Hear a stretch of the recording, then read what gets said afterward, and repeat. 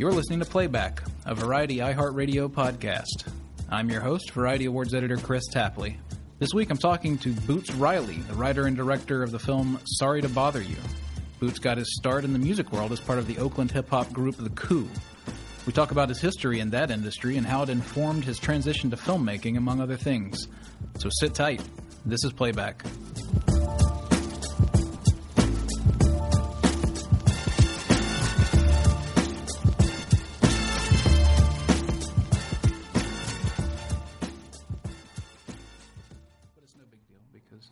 We just started things. I'm here today with Boots Riley, the writer and director of Sorry to Bother You, also a hip-hop legend, I would say, from his days as the frontman of The Coup. Thanks for coming on the show. Really appreciate it. Thanks for having me. You've been working a lot. This is funny to me right now because we're redoing what we just did. Yeah. Why'd you tell them? Because it's funny. I like to bring it up. Yeah. We were just talking about your nickname. How'd you get the nickname Boots? Wearing boots at the wrong time in the wrong place in high school. And it was a name that I wouldn't answer to for like 3 years. Like, people would be like, Boots, Boots. And I would actually ignore them until they said Ray or Raymond or Ray Riley. I was first known as Ray Riley. Like, people thought that was my first name, Ray Riley. I'd be like, what's your last name, Ray Riley? I'd be like, you just said it. But yeah, once I started rapping, like, it was a name that people who didn't even know me because of the circumstances that it came up in called me Boots. You know, like, oh, that's Boots. So when I started rapping, I was like, better use the name that everybody already knows me by. Right. Well, I love your music, man, and I actually want to start there, kind of work our way into the movie. But, you Kill My Landlord, 1993 is your debut album. I'm a big fan of early 90s music, all of it. Hip-hop, what was going on with R&B, rock.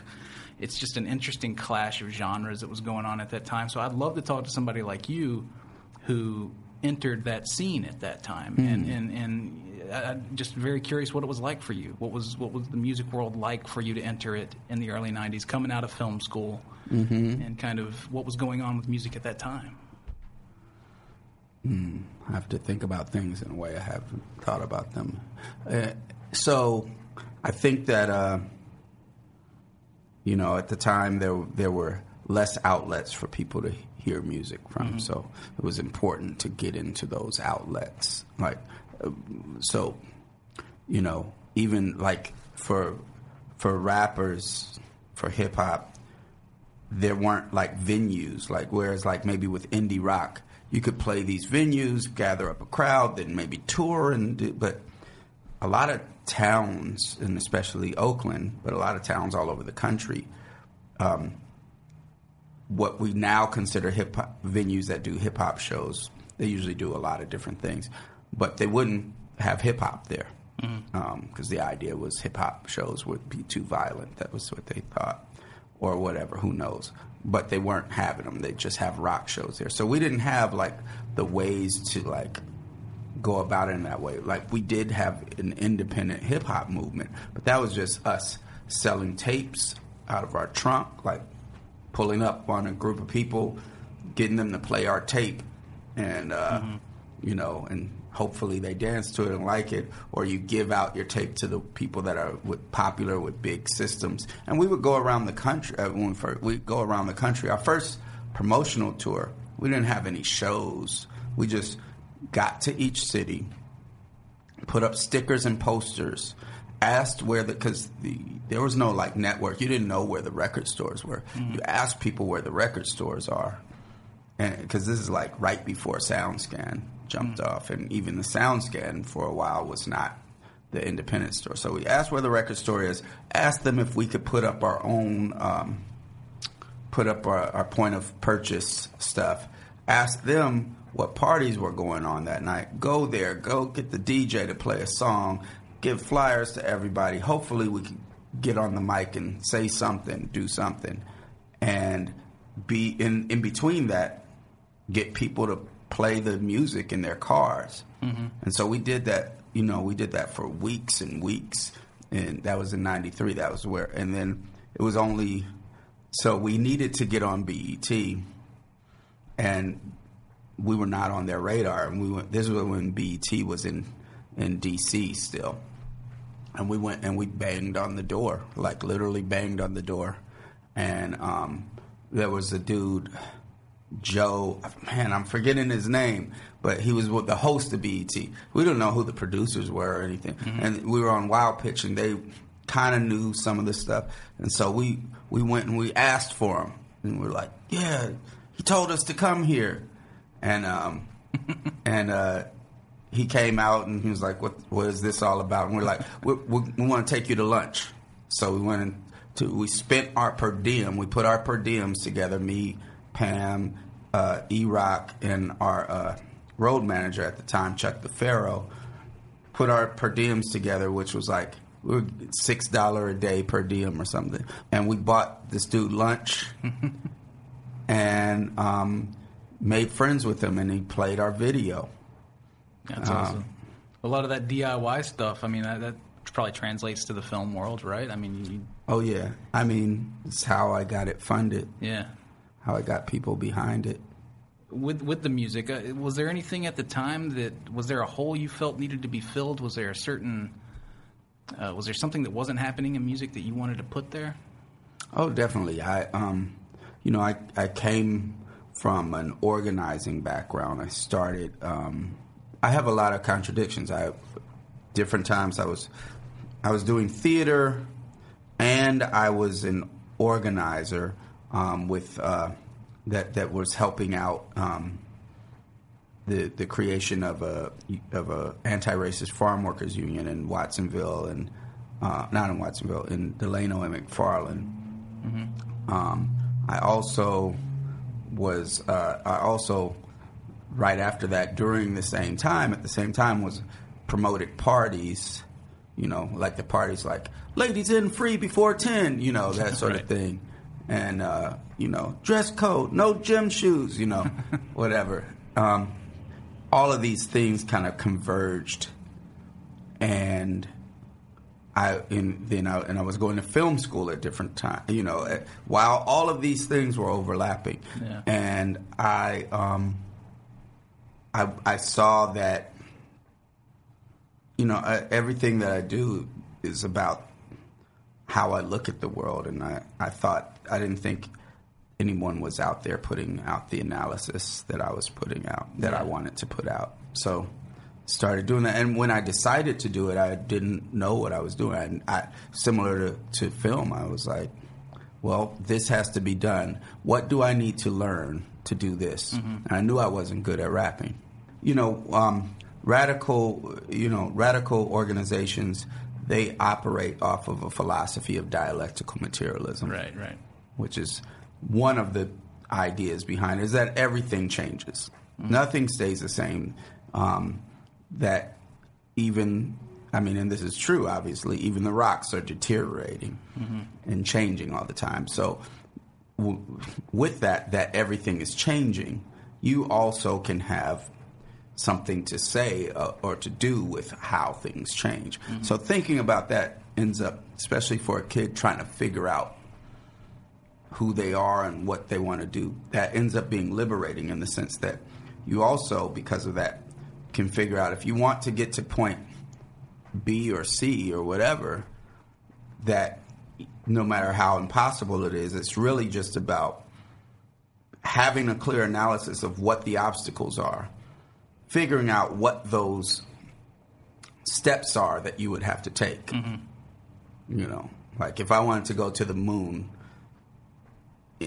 in 3 months, one of my obstacles would be money. So I'd have to get some billionaire to want to send me to the moon, whatever. Yeah. I could define maybe it's almost impossible. Maybe I wouldn't be able to attain the steps in between, but the first step is to correctly define what those steps are going to be. Right.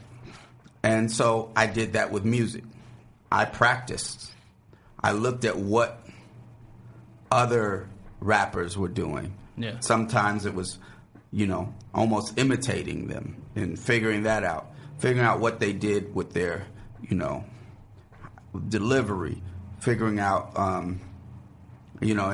figuring out how, and then practiced I knew that practice was a big part of it. Yeah. And I knew that there's different ways. Just from organizing, I know there's different ways to practice. Like, if I'm talking to you, it's different than me, like, sitting down writing something or whatever, or if I'm talking to 10 people. All those things I applied to doing the music, and I made myself get better. Yeah. And enough to do this thing. It wasn't like I wasn't the guy who people were like, "Oh, you're good. You should do this. What are you doing not doing that?" Right. People were like surprised when I was doing it. Mm-hmm. Similar to how they were with the film. Yeah, and I'm sorry to throw. You probably came in here expecting to start talking about the movie immediately, but I just wanted to get into your music stuff a little bit because it's interesting to me how it might inform. Because also, I read that you taught a course on in high school or a high school course on persuasive lyric writing. Is that true? Yeah. So I'm curious about that because I actually want to know the answer. Like, what is persuasive writing? What is an example of persuasive writing? What's the secret to? I mean, it more is about having a reason you're talking to someone. Mm-hmm. Like, especially if you're making a piece of art. It's more looking at it from the standpoint of what do you want to say about the world, as opposed to that you want to just get to the end of the verse and say some cute things, Yeah. That applies to film, obviously. You're dealing in theme with screenwriting. You want to be saying something. Obviously, your movie is saying something. It's saying a lot of things. And it's having a lot of fun as well along the way. Yeah. You've got this thing that you say every time someone asks you to kind of distill it. And I'm just going to say it for you this time and not let you say it. Yeah. This film is an absurdist dark comedy with magical realism and science fiction inspired by the world of telemarketing, which completely undersells or omits any of the socio-political underpinnings of the film. So why is that? Just to not scare someone away with the first... No, well, here's the thing, is that I think all of these films are political. Even, like, Skyscraper and Rampage. I haven't seen those movies, so I don't know in which way they are. But they're all telling us something, even when the writer might not be conscious of what they're telling. But sometimes the writer is conscious, because as we know, there is... And this is, for some people who haven't heard this, might seem like I'm a tinfoil hat guy, but ever after 9/11, there was an open dialogue between the Pentagon and different studios, and not just for films about the invasion of Iraq. Like, there's a dialogue that's going on, and some of that has to do with how is the Army being portrayed? How is are there some things where you can put in some Navy SEALs? All those sorts of things. And that's just the more crass stuff. But other stuff is, just the way life is, like what things you're supposed to be scared of. What things, putting out the idea of what most humans want and how most humans act. It's all political. So... if we talk about my film in terms of it being quote-unquote political, then what it's doing is it's making us think that the rest of the stuff is normal. It's making us think that the rest of the stuff has no viewpoint. Regarding the tinfoil hat comment, I mean, do you deal with that? Do you? I mean, I asked that because I was watching your Politically Incorrect episode from 15 years, right after 9/11, when Party Music came out, and I just wanted to jump through the screen and smack Bill Maher around because he was so condescending to you and the other guest on the show as well. Do you deal with that? Well, I would say this. I mean, I do sometimes, but then I'm not always, but I'm shown to be right. Like on that one, I was putting forward the idea that the U.S. got into invading Iraq for monetary reasons. And they were like, oh, you're crazy, this and that, what are you talking about? Then, of course, it got found out. I'm not saying I was the only one saying that, but there wasn't anyone on television. It was considered too radical an idea for people to even discuss on Disney-owned television, I guess. So, yeah, you're right. So I don't think that normal folks take it as, something way out there. I mean, look, there was, there were two studies recently done, one by Harvard, but to me the more telling one was the one, I can call it up on my phone because I've screenshotted it to show to people, but where there's a right-wing think tank that did a study of 4,200 millennials. Mm-hmm.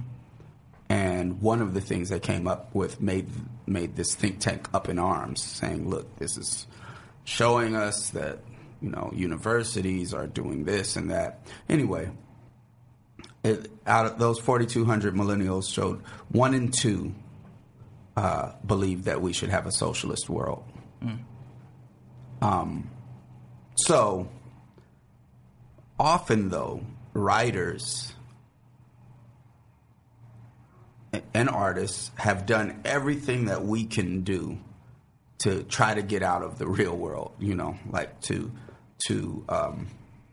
separate ourselves from folks. So we've made ourselves believe that there's nothing that can be done about the world, and so we sink into writing, and we're like, we're going to expose it, which my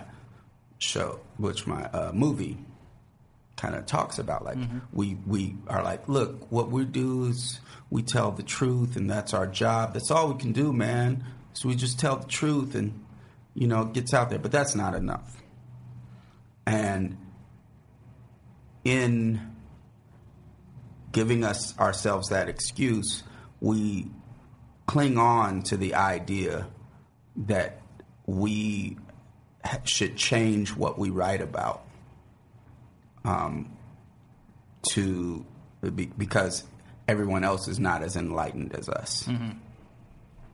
So, people water down their own ideas publicly because that's what the media often does, is it makes us think that we're the most radical person in the room. Mm-hmm. That's the whole job. I mean, I have so many examples of that in life where, I mean, Occupy coming up is one of them. Nobody would have thought in 2010 that in 2011 you'd have this movement jumping off in every town in the United States, where they basically were having a class line that said the 99% versus the 1%, which now is a cliche sort of thing to throw out there where we don't even think about it, and but in reality, talking about an economic function to this economic system, which seems it's radical to say that there are functions inside of an economic system. Mm-hmm. But we wouldn't have thought that. But all these things popped up in all of these towns. And beyond the people that showed up there, the folks that liked the fact that it was there, that weren't showing up there. I mean, the point is that before that, they hadn't even said the word capitalism. And some study was done where before Occupy, the news had said the word capitalism once in 20 years. And then after Occupy, they were saying it, every night. Like it was a dirty word to those who were...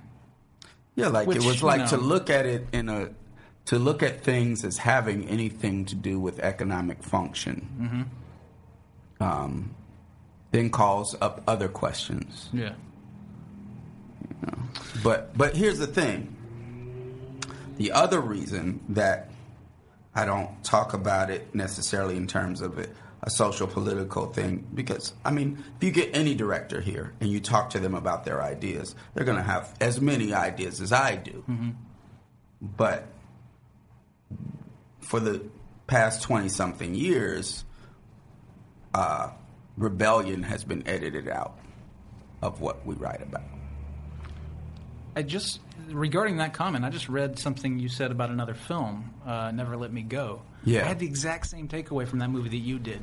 Yeah. And, which is that there's no spirit of rebellion within the film. And in some ways, okay, that's kind of the point, but that's not what I wanted. Yeah, and you could have that be the point for the characters that are there. Let's say he wanted to write about some emotional thing of, like, giving up and losing hope. Okay. But it could still be somewhere in the world, somewhere because they have other things happening in Yeah. that world that, you know, but we don't even have it in that world. The only time we have it in that world is when they create such a science fiction, such a science fiction created different universe. It's allegory. Yeah, and that it doesn't even matter. Like Star Wars was supposed to started out as George Lucas's version of Apocalypse Now. Mm-hmm. He was supposed to write Apocalypse. It was his idea to do Apocalypse Now, but he. This is according to the Conversations, which is a book that's of conversations between Michael Ondaatje and Walter Murch, who edited a lot of that stuff. He was making his movie based on the Heart of Darkness, as Apocalypse Now was, but following the Viet Cong, with the Viet Cong as the protagonist, and going into U.S. territory to find this ex-Viet Cong guy who had risen up the ranks and become powerful there and were helping them to fight the Viet Cong. And people were like, that's too radical. You're having them identify with, you know, the communists. Mm-hmm.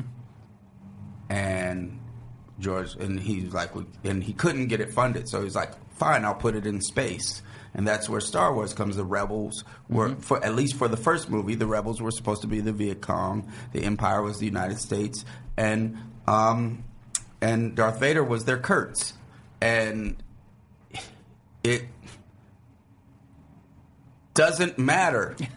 No, I know what you're saying. Nobody cares. Yeah, you know what I'm saying? It's so removed from real life that you can only couch those ideas in something that's fantasy or something, and that you're saying that.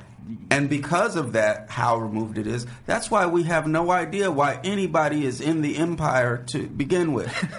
Right. Like, nobody is like, yeah, it really fights for our families. Nobody's doing that. It's so removed that there's no allusion to the United States. Yeah.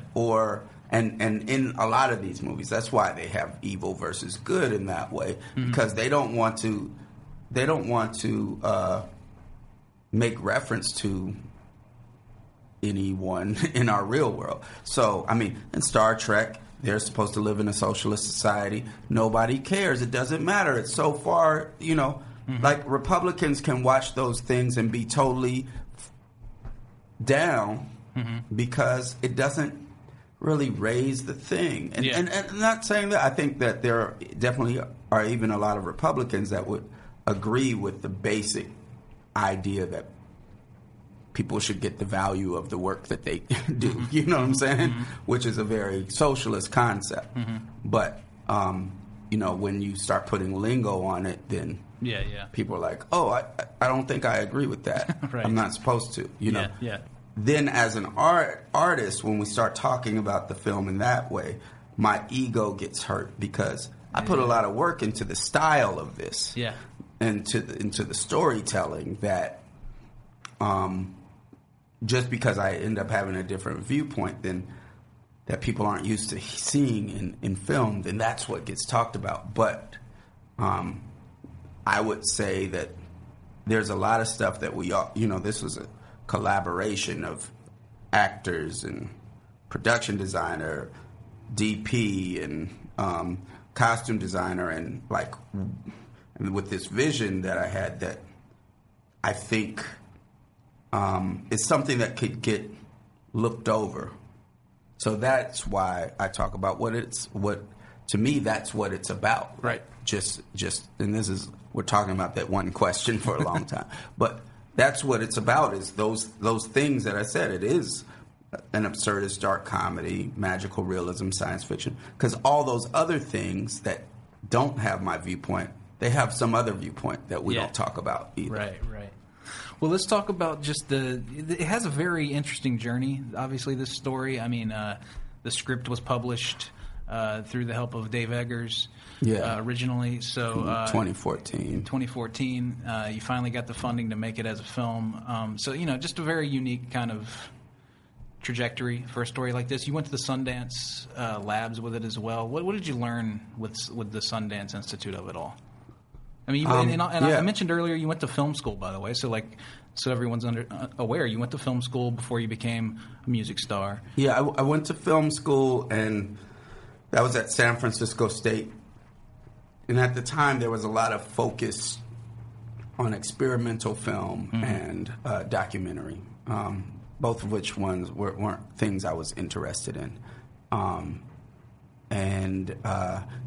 Going to school in San Francisco might have been different than going to film school in L.A. or New York, where I think, like, if you go to school in L.A. or New York, you know people who got out of school and made a film, or even, made a narrative film at the, for their thesis, I went to film school in North Carolina, so I know what you mean. Yeah. So it was seemed still like a pipe dream, even though I was in film school, and so that's why I took the record deal.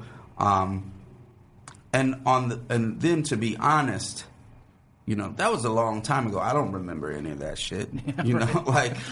I'm sure I learned some of that stuff and brought it forward, but I can't parse out where I got this versus where I got that. Because I also was in we made a lot of videos, of which I only co-directed one of them. But I was a part of that whole process, and I wasn't a stranger to a set. But I think a lot of way more than film school, what helped me out is producing music, which is a similar collaborative process where you've got people that are masters of their craft. And in the music sense, if I'm the producer, they've each got more experience. Well, maybe not experience, but they've each got more knowledge of music than I do. But it's my vision that I have, and I have to get them to buy into it. I have to get them to like it. Have to get them to, and I have to know what I want out of each one of them that they can bring. And then I have to know that, the guitar player is going to want a guitar solo, and that might not help out the final product. I have to know that when the bass player has a better bass line than I do. So all of those things, and just working and getting projects done and having the experience of dealing with people fighting with each other. And, I wouldn't have made this movie even with, the same idea. If I had the same idea, I wouldn't have made this same movie coming straight out of film school, because I might have been so worried about just being able to make a film that I would have been like, okay, we can take out all that stuff, and it's really just about Cassius and Detroit meeting each other at a telemarketing place. You know what I'm saying? Right. I might have been more malleable. Yeah. But since I had been doing art for a long time, and had been doing art that was contentious, not even for the politics, but for the style with which I did it, I was used to people being like, that's weird. Why are you doing that? Yeah. And having my own reasons and being okay with that. Being set in what your but also, is, yeah. That's also part of the dialectical materialism idea, is that, taking critique in and being okay with it and listening to it, and you do go through a process of not listening to it, and then after a while you hear it. But so all of that. But then going to the Sundance Labs, it still was like a world that I didn't know, right? I didn't know other filmmakers. I had just started kind of meeting other filmmakers because I joined the SF Film Filmmaker in Residence program. And so there were people like actually being like, we're putting this together, or we made a film, and we, so it was, but going there, and first to the Screenwriters Lab, then later to the Directors Lab. With the Screenwriters Lab, you have all of these people that are masters of their craft looking at it, and first, it's just validating, like, the ones that liked it. But I mean, it was a controversial one, I will say, because it was different. Yeah. And, just even the format or whatever. And then some people were like, I like it, but, we need to make this more like a movie you can sell or whatever. Yeah. Just trying to help me out or whatever. Sure. This conversation is keeping the movie nicely vague too. I hope people are like, "What is this?" I have to go see it. But then you see them debating your script, and you realize nobody knows what the fuck they're doing, and they're all trying to use what they know to tell a good story, and that's all it is. And so that helped me out tremendously. As well as like just comments by different people, even both the negative, I won't say negative, both the comments that were like critical and wanting me to change certain things, and the ones that upheld it. Like, but the best thing I got in the Screenwriters Lab was this guy Kareem Aynuz, who was like, "Look, I don't know how to tell you anything about your script that's dumb. It's your script. My script is my script. Whatever. I just come here because they give me, it's a resort and, it's free food and it's fun." Yeah. And he said, "But what I will tell you is I love Cassius. I love your lead character.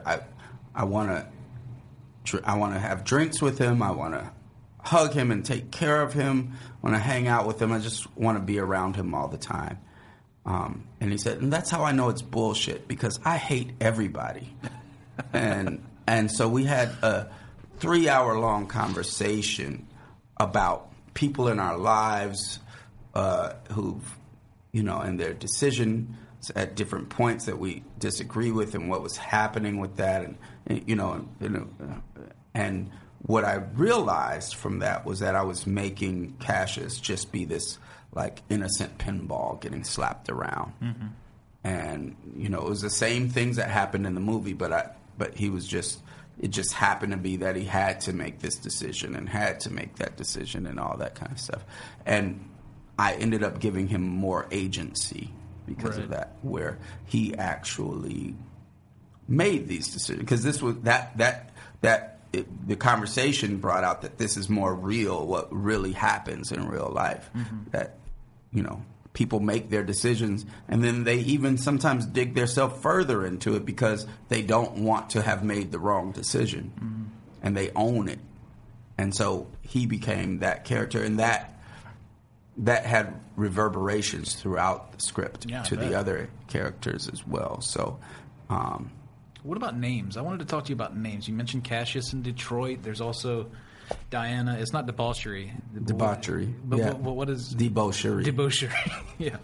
And Salvador and Langston. Just interesting names. Do you think much about how you're naming a character? Oh, yeah. Yeah, okay. Yeah, I'm into... if you even see my song titles and album titles, I'm very... this album that's the soundtrack to the movie is actually probably the least creative title that I've ever had, which is the soundtrack to Sorry to Bother You. But naming is a big part of it. Naming is like dialogue or lyrics or anything like that. Yeah. Basically, you give me any space where I get to create something, I'm going to want to make the most of it. Yeah. Why do you think you were so good at telemarketing? Which partly inspired this film. Yeah. Well, I was always that kid that a newspaper had a 17-year-old go and scoop up all the kids in the neighborhood into a van, which seems like, how did they let us do this? And takes you to some other neighborhood where you get out and you go door to door, you knock on the door and sell newspaper subscriptions, and at the end of the day you get a slice of pizza. And if you happen to sell some newspapers, you get something, I don't know, like $1 or something, I don't know. And I was that kid that would knock on your door with tears in his eyes, and because it definitely was already the time when I was about to get picked up, and I wasn't going to sell this one newspaper that was going to give me my trip to Disneyland, that sort of thing. Through that, for the wrong reasons, I learned how to listen to people, learned how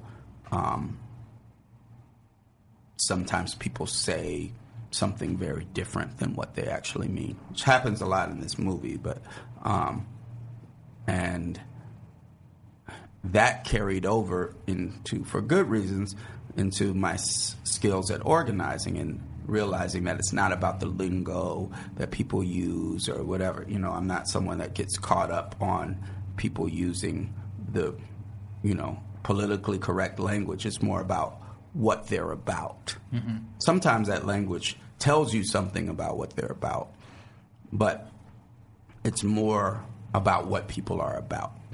And I used that in my organizing because I was seeing that some folks were being really didactic and not hearing other folks that were actually agreeing with them. Then that even more carried through into my writings of songs, like talking about the things that people really are thinking about and caring about. Like, you know, our stuff, no matter how political it wasn't, say, Rage Against the Machine, which those lyrics are about, like anger and being mad at the system or whatever. Our lyrics were often funny and danceable. I mean, the songs and had surreal to do with this. In some ways too. There was surrealism. I don't know. There might have been. We have a song called "Ass Breath Killers," which are about these. It's a commercial. The song is a commercial for these pills that you take that stop you from kissing the boss's ass. Yeah. And yeah. So, but yeah. Basically, plugging into what I had learned from organizing, which is that it's not people being mad at the way things are that helps, because most people don't like the way things are. Some people do, but most don't. The thing that's stopping people from doing things is them feeling like there's a way to change it. So our music was always very optimistic, and that had to do with me listening to people and not just listening for the words that they say, you know. Like, there are some people that would at that time be like, oh, hip-hop is so materialistic. They're always talking about, you know, the money that they have, and they don't even have the money. I'm like, exactly. They're not talking about the money they have. They're talking about the freedom they want. But I haven't presented a movement for folks to get there. Yeah. And so my music was much different than other music that would have been labeled conscious or something like that, because it wasn't preaching that you're doing the wrong thing. Stop thinking about that. Think about this. Yeah. You know, it was like talking about, here's what you're already thinking about. I think it's connected to this. Let's go do this. Right. You know, and so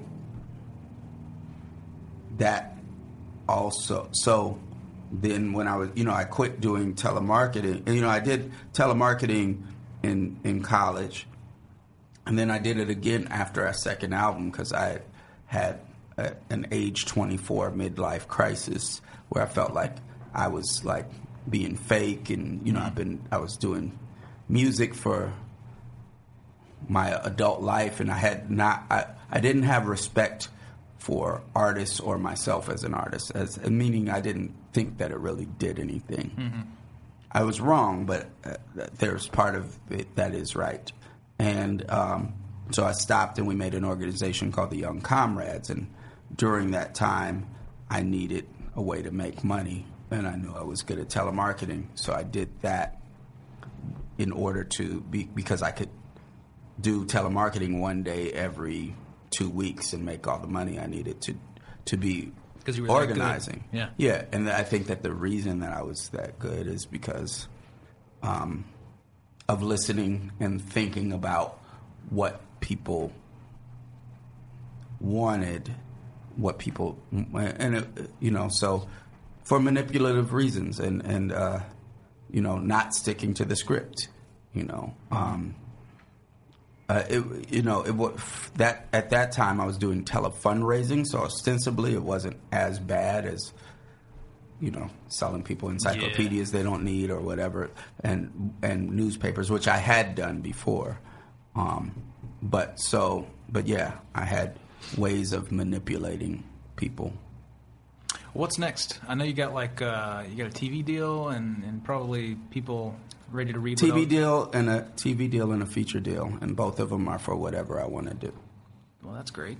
Yeah, can't ask for much more than that. Do you feel like film is something that I mean, as you say, you were born into this. You were born into activism and organizing. Is film something you feel like can really be a proper tool for that? I think it's up to the organizations. Yeah. I think it can be, yes. The answer is yes. But if there aren't movements happening, then it just becomes ideas, and people talk about them. They become cute and cool, and, people will get the T-shirts and the earrings, and then, which I think is good because the T-shirts and the earrings make people talk about the movie. And they also show that people are, connecting with it. Mm-hmm. However, there needs to be movement. There need to be movements that folks can join at the place that they're at, Yeah. And we'll see whether they're out there. I think they are out there. We're seeing all kinds of stuff happening right now. We're seeing West Virginia, or is it just Virginia, the teachers strike where they're shut down the whole thing. We're seeing stuff like that going on all over the place. People are looking for footholds for people to have power with. And, hopefully this film doesn't just become a talking piece or whatever. Right. And, some of our music I feel like was that, but it also can inspire people to do things. One thing I hope it inspires is other writers to stop editing a real part of the world out of their worlds. Yeah. Yeah, absolutely. The movie's called Sorry to Bother You. It opens July 6th. Everyone should go see it. Hopefully this conversation stimulated you because we didn't really get into the nitty-gritty, but I didn't want to. I didn't want to, It's a movie you go could in spoil. Without knowing anything. Just listen to everybody telling you that it's good, and then go. Because that's how I went to see. Black Swan. Oh yeah. I didn't know anything about it. I saw the poster, and I was going on a date with this girl, and I was like, "Oh, we're gonna go see a ballet movie. I'm gonna have to get high." So I got really high. Oh yeah. Because I was like, I kept smoking in the parking lot, and I was like, I'm not high enough to go see a ballet movie. And I'm a lightweight. And then you got too high to see Black Swan. Because probably. I'm a lightweight and didn't know that I should wait, I just kept smoking. And I sat down in the seat, and I was like, oh, shit, I'm high. And then the movie came on, and throughout it, I was like loudly saying, oh, shit! Oh, my God! This is the best movie I've ever seen! And I want people to do that, but without smoking the weed, no matter how illegal it is, it's still, if you smoke anything, it's bad for you. That's whatever. True. I just want to say that in my time right here is because, we get all hyped off of stuff and like, oh, it's healthy. No, do it.